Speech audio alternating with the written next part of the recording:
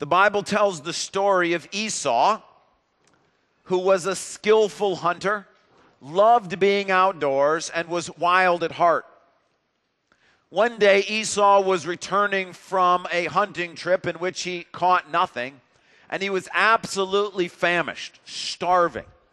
He comes into the house, and his brother Jacob is cooking a stew, a soup. And the smell hits Esau's nose, and he goes half crazy. He begs Jacob, "Give me a bowl of that soup. I'm famished." Jacob says, "Sell me your inheritance, and I'll give you the soup." See, what Jacob is saying is Esau is the oldest child, and in that culture there was a birthright. There was a right that goes with the oldest child, which meant, to put it in modern day terms, if Jacob was due to inherit, say, $2 million when his father Isaac died, Esau gets a double portion as the oldest child. He's set to inherit $4 million. What Jacob is essentially saying is, yeah, I'll give you a bowl of soup. I'll sell it to you for the rights to the additional $2 million. You sell me your firstborn rights, and I'll give you the bowl of soup. Now, we don't know what Esau was thinking at that moment. Perhaps he was thinking, well, $2 million or whatever it was going to be, that's a long way off, and I'm hungry now. Maybe he was thinking, I won't need it when I get to the point when Isaac finally dies. I'll have my own money, and I won't need more of the inheritance. Perhaps he thinks, well, I'm Isaac's favorite, which was true. My dad's going to give it all to me anyway. It doesn't matter what I say at this situation. Perhaps he wasn't thinking anything at all. Maybe he was letting his stomach do his thinking for him. But one thing we know for sure he wasn't thinking at that moment. He wasn't thinking about the God who had sworn to his father Isaac to bless him, and that God who had sworn to bless Isaac is extravagantly generous, and that whatever form that inheritance was going to take, it was going to be more lavish and more wonderful than anything Esau could have imagined at that time. But he certainly wasn't thinking that. Whatever was going through his head, he agrees to the deal, and he sells his birthright for a bowl of soup. How foolish. How foolish to trade something so valuable, $2 million or whatever it would be, for something so worthless. It's a sad story. But how about this one? A young Christian girl in her late teenage years has been walking faithfully with the Lord.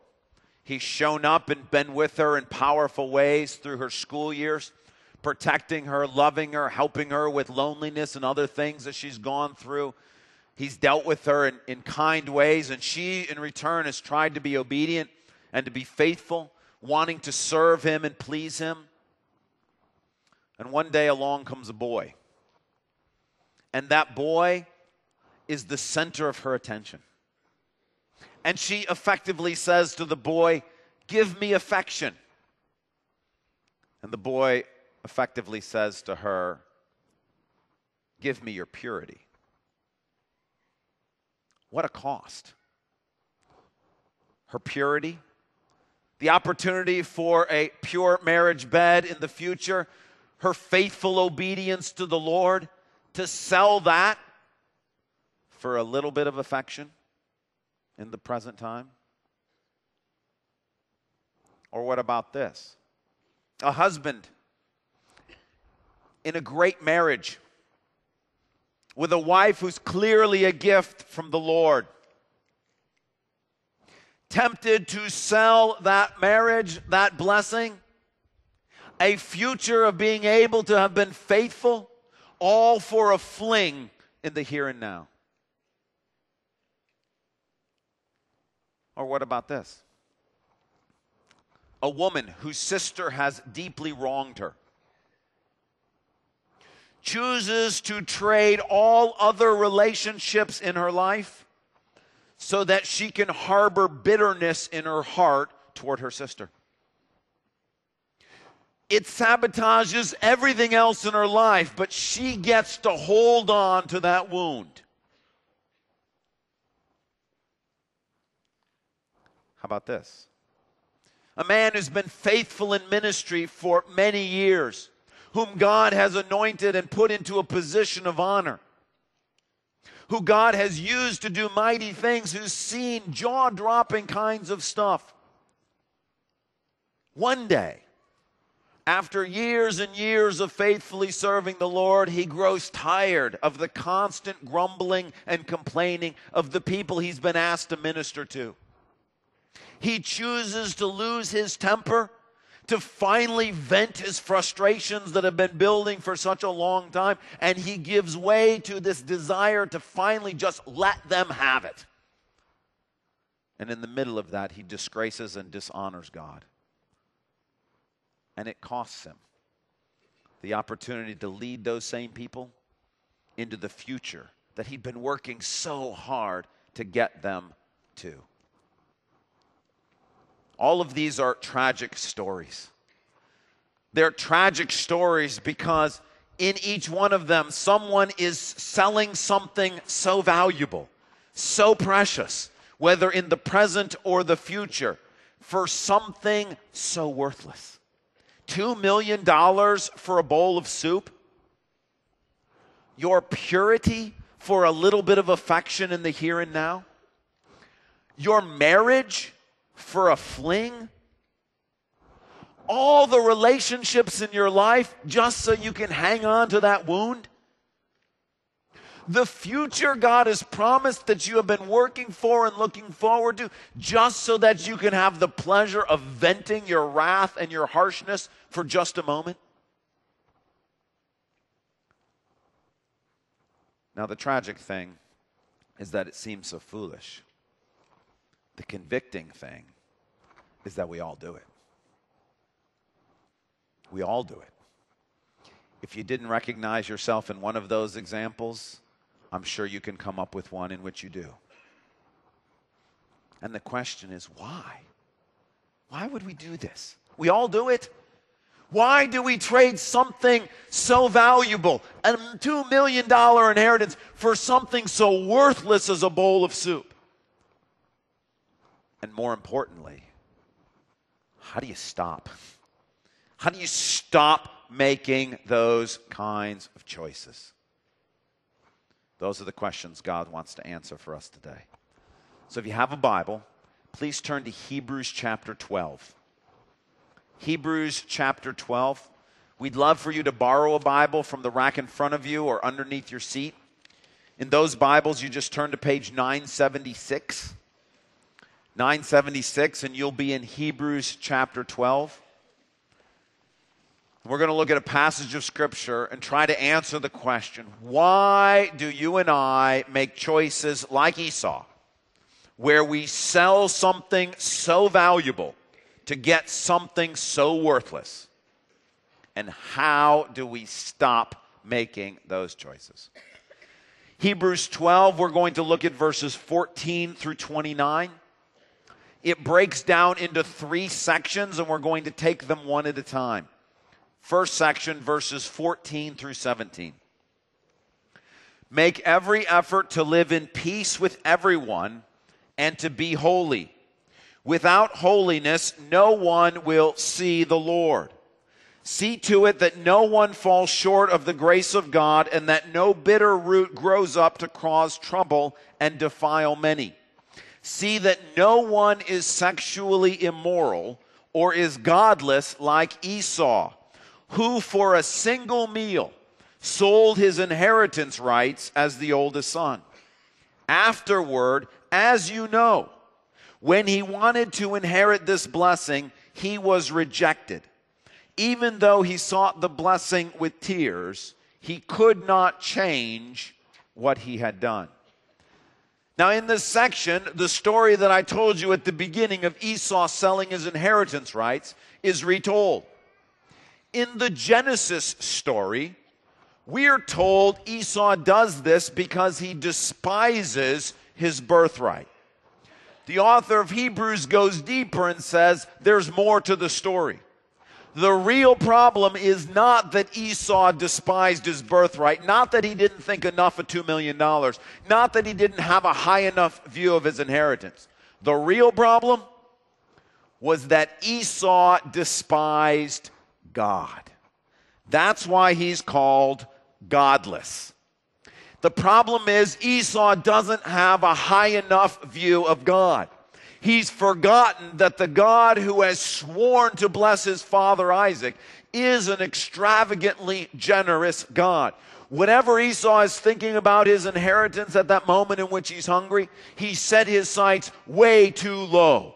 The God who will be providing that inheritance is beyond generous, is beyond wealthy, is beyond wonderful.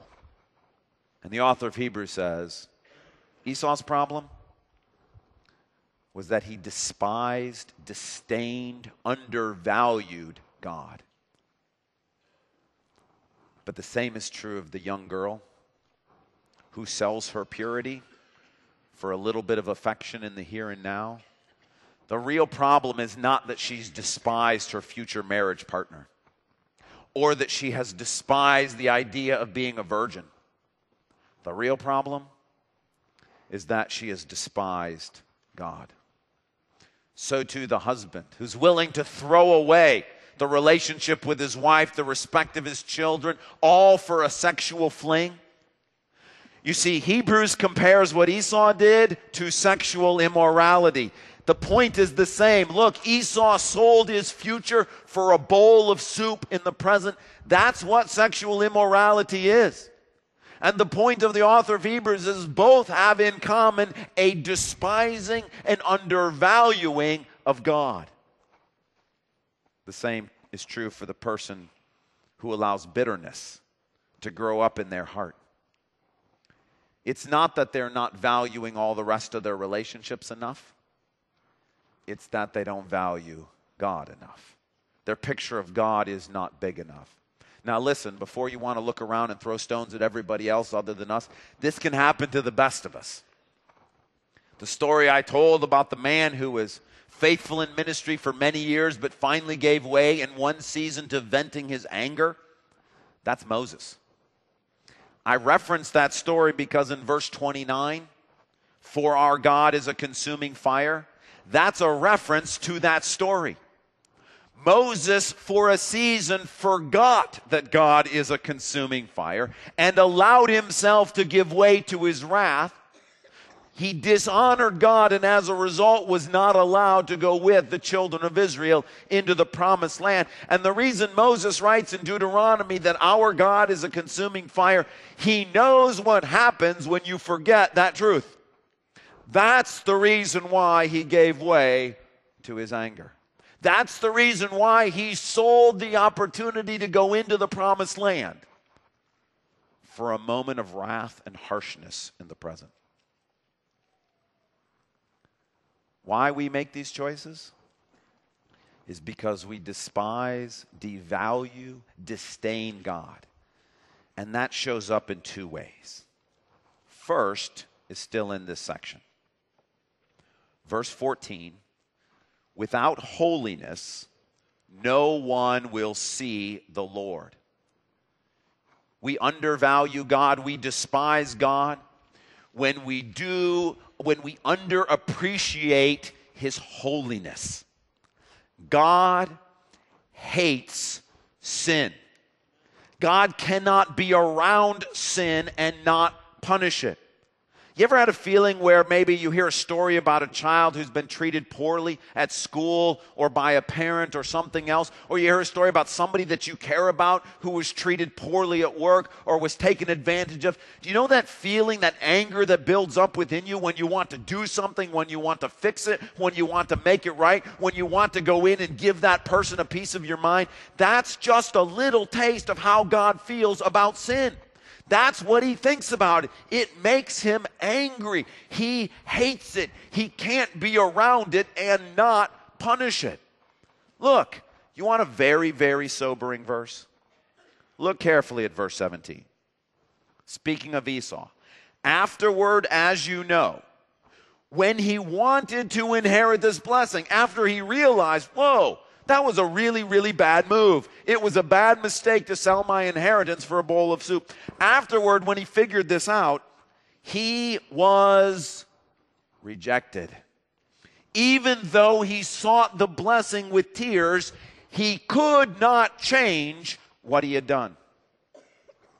We undervalue God because we think of him as some sort of cosmic genie whose job is to come by after us when we make whatever choices we feel like making. His job is to clean up the mess.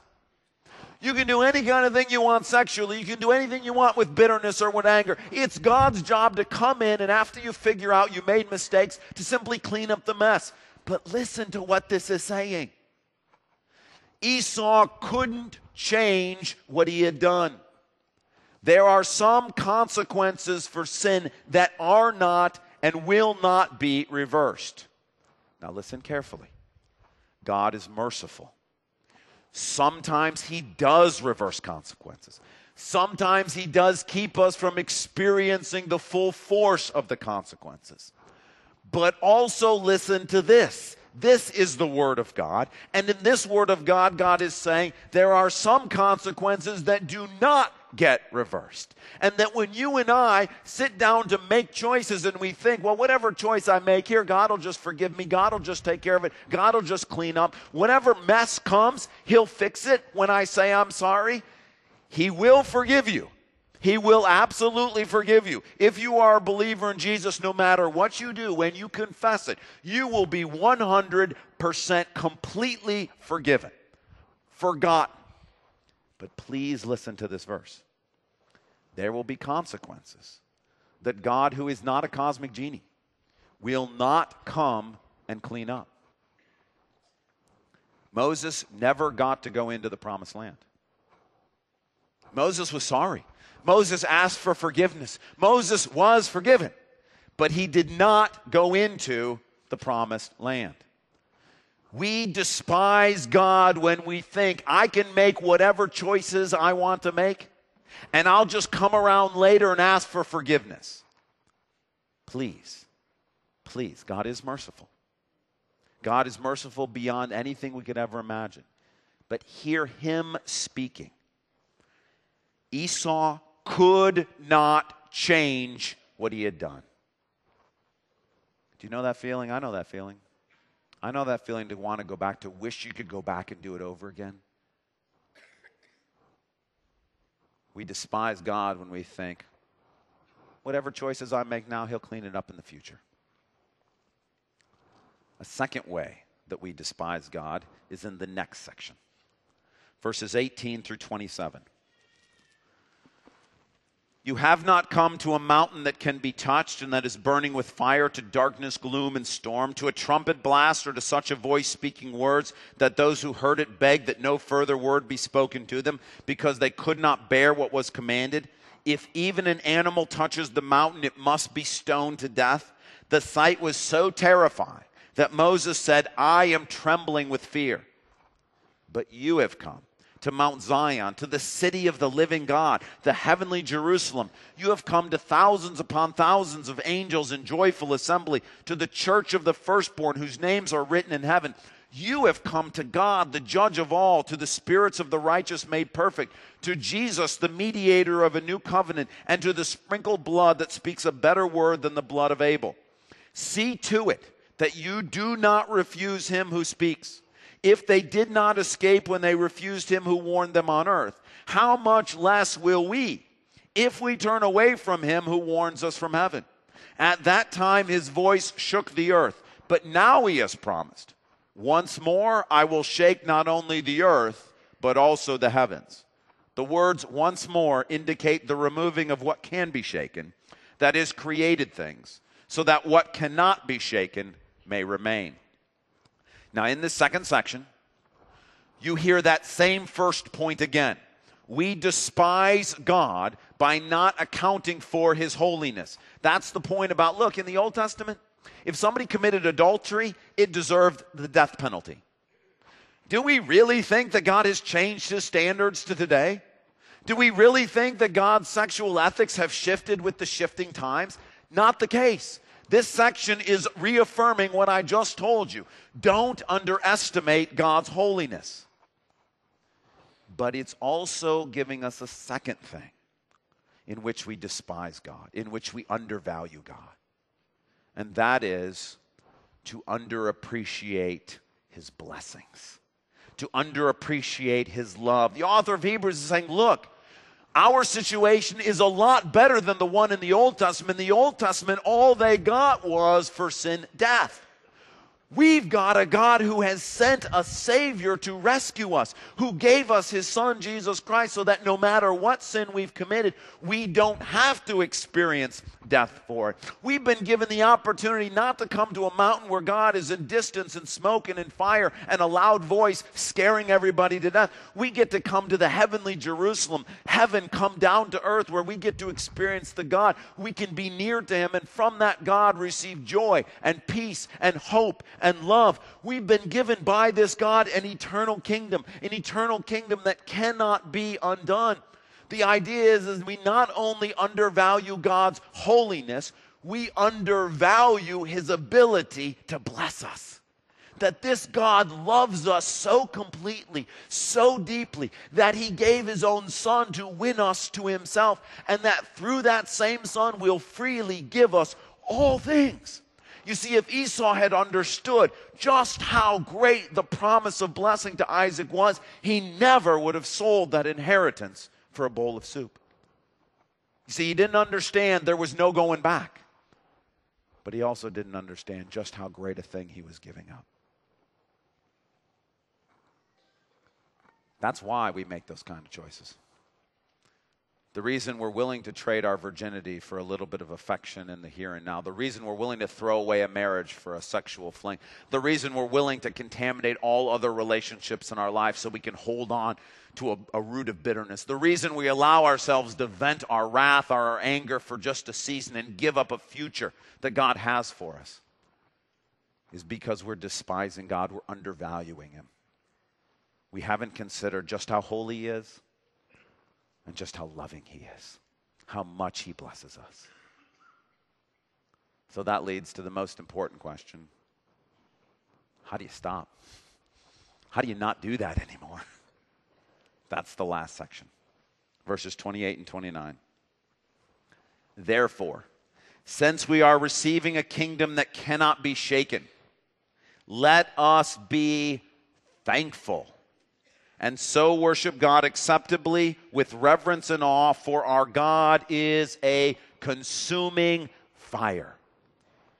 Now again, the imagery of fire, same point. When you think about fire, one of the things you should think is, don't play with fire. You will get hurt.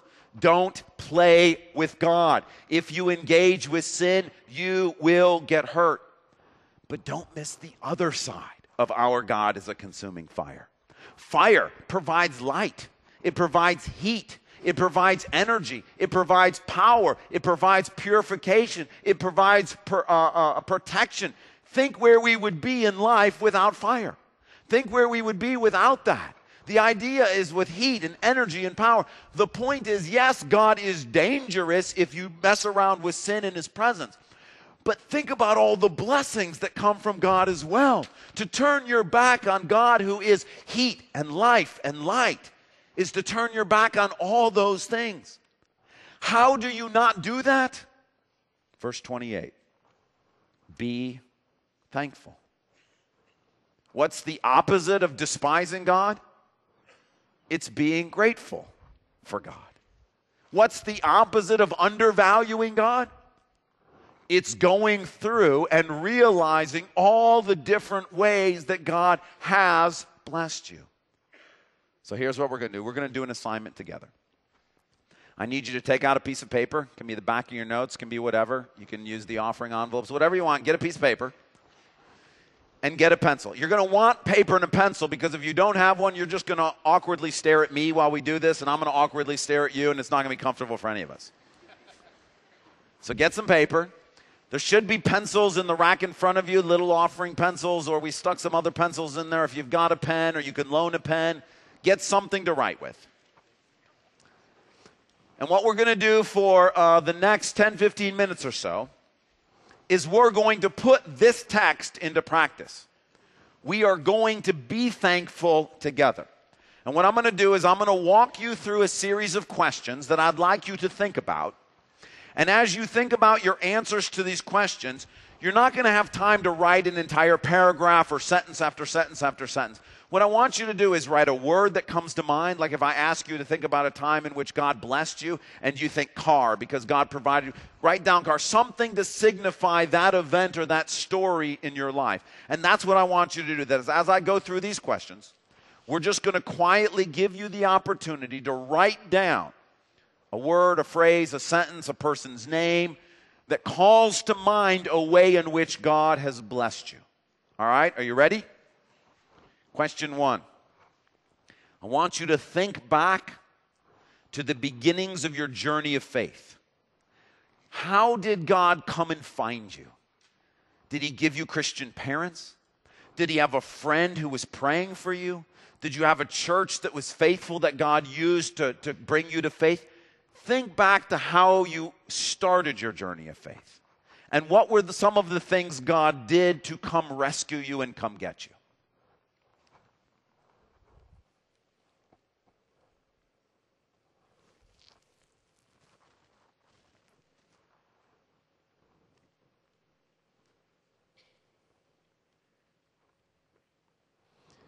Listen, this is for all ages to do. If you can't write, draw a picture. So anything you can draw that you're thankful to God for, great.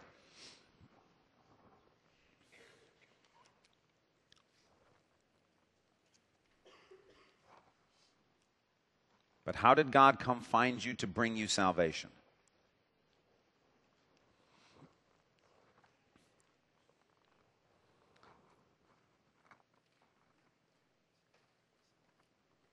Secondly, where would you be if you hadn't become a Christian?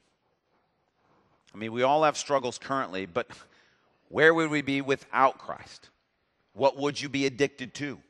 What might your relationships in life look like? What might be your life situation if God hadn't come in and rescued you? And for all of the struggles you and I have, what if we didn't have the Holy Spirit helping us through those?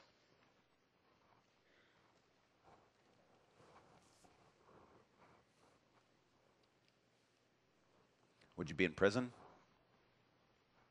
Would you be destitute? Would you be an addict? Where would you be?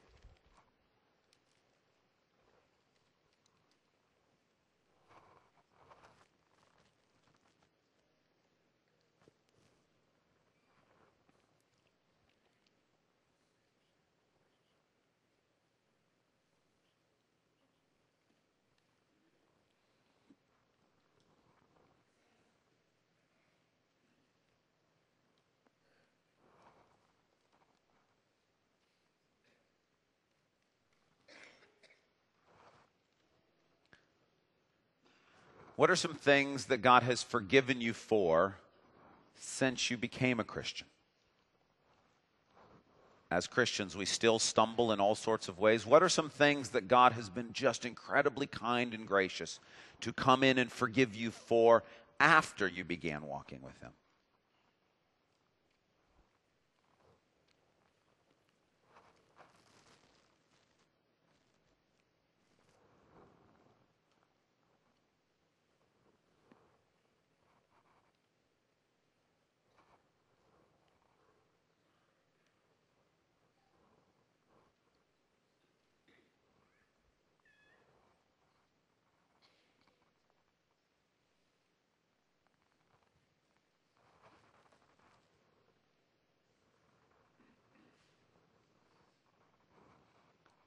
Who has God provided in your life that's a role model or a mentor or someone that you spiritually have looked up to, an older man or an older woman in the faith who was influential in your Christian journey? You heard Darren and Jill talk about it in the video about youth sponsors who came along and helped them not make bad choices. Who's God put in your life? What names come to mind when you think about those who've helped you on your journey as mentors or friends?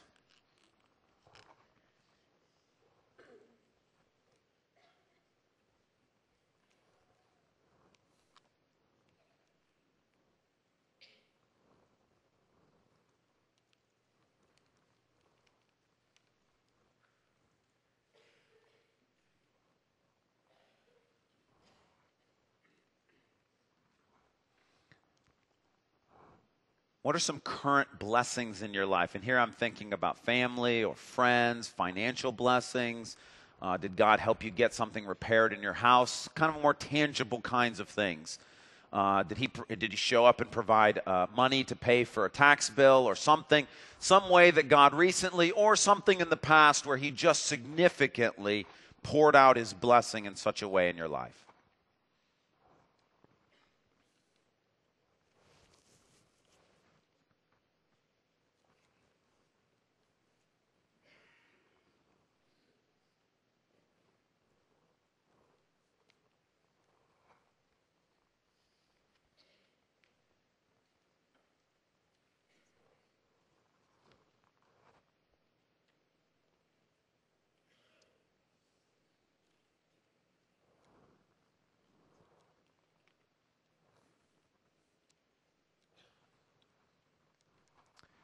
Who are others that you have seen God come in and rescue and save? So I'm thinking not so much about your salvation, but somebody you love. You know, it always grips me to the heart to think that Jesus died for my kids. Are there others that you've been praying for to come to faith, or somebody else whose life was just a train wreck and you saw God come in and rescue them?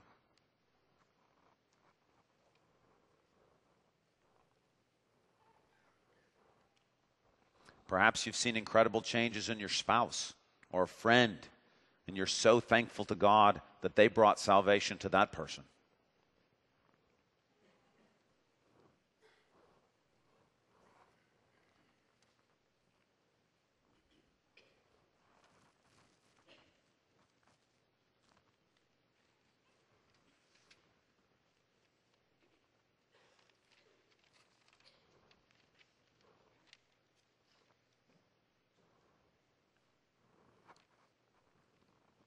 How has God been with you in suffering? Maybe something currently difficult you're going through, something significant you've been through in the past. Did he show up with incredible peace that passes understanding? Did he bring alongside friends? Was there some way that he walked with you through the darkest times and was a friend to you? Is there a particular situation that comes to mind when you think about God being with you in the midst of suffering?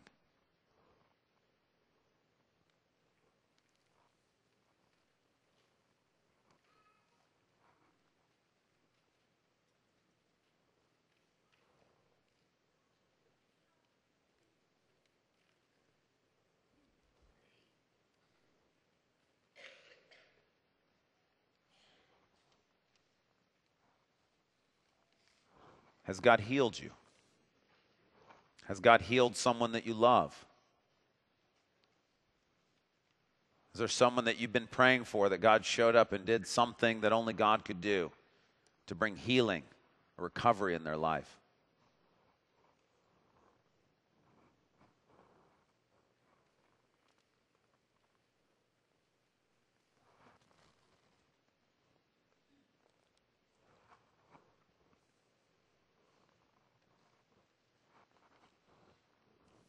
Have you experienced the discipline of God in your life? As you look back at the time, it was painful, but now you're so thankful that God didn't let you go into sin, but disciplined you. Or perhaps you can think of a time where he, in his mercy, did keep you from experiencing the full consequences of sin.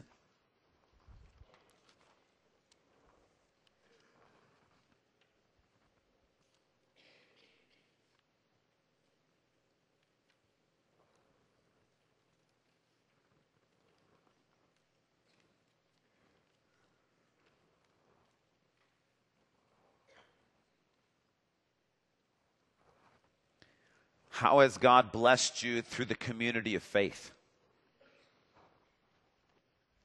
Have you found friendships in faith? Have there been people that have taught you or mentored you or helped you? Have there been resources that God has provided? Have there been ministry opportunities that you probably never would have had if it wasn't for the community of faith encouraging you on the journey?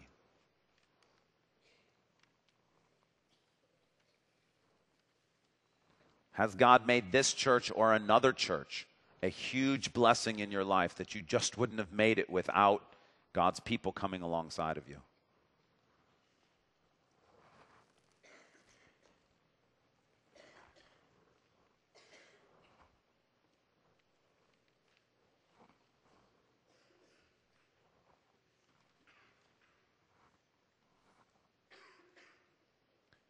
What are some specific things that God has answered prayer for recently, or perhaps really stick out in your memory?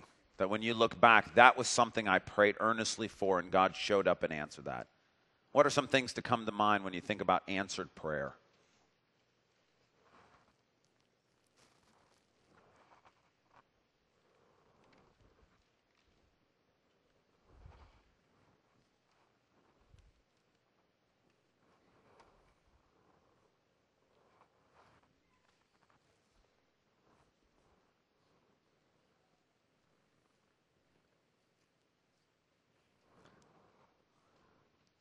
And then finally, what are you most, and it could be a number of things, looking forward to in the kingdom that God has promised to those who follow him in faith? Is there a loved one that is there waiting for you, that God is keeping safe so that you can be reunited again? Is the fact that in heaven there will be no pain, there will be no sin, there will be no suffering? Are you looking forward to physical healing, resurrection, emotional healing? Are you looking forward to scars and wounds being gone, your sins being totally and completely forgiven? When you think about heaven and what's waiting for you and who's waiting for you, what things come to mind that you're grateful to God that he has made that provision for eternal life?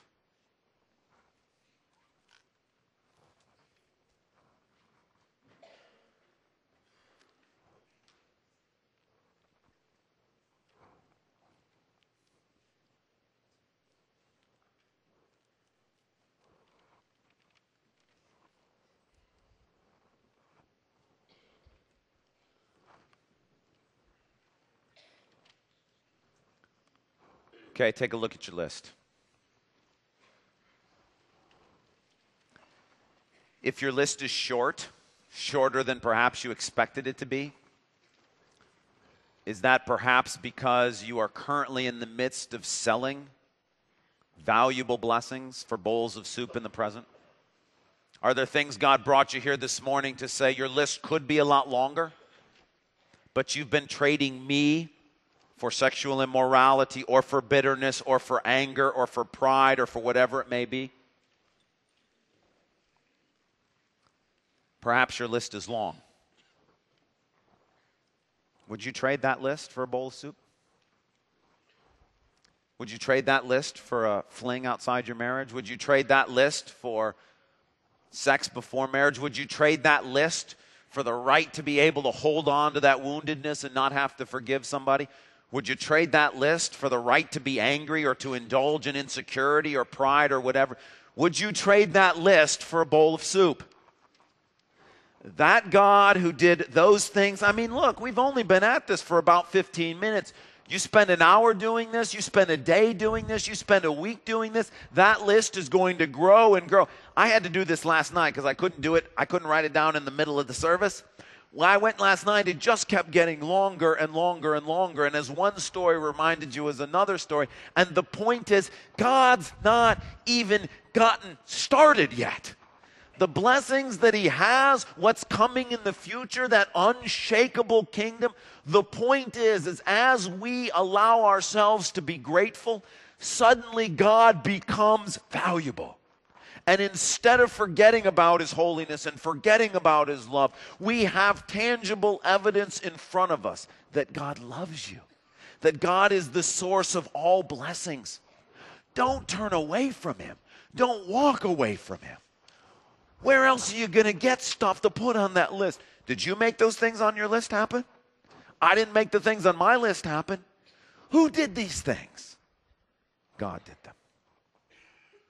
And the point of Hebrews is look, when you choose to be thankful, when you choose to be grateful, it protects you against despising God. And when we undervalue God, we make choices that are as foolish as selling our inheritance for a bowl of soup. But when we embrace God, when we remember God, when we're grateful to God, that keeps our eyes on him. And so we want to celebrate his goodness and be thankful to him.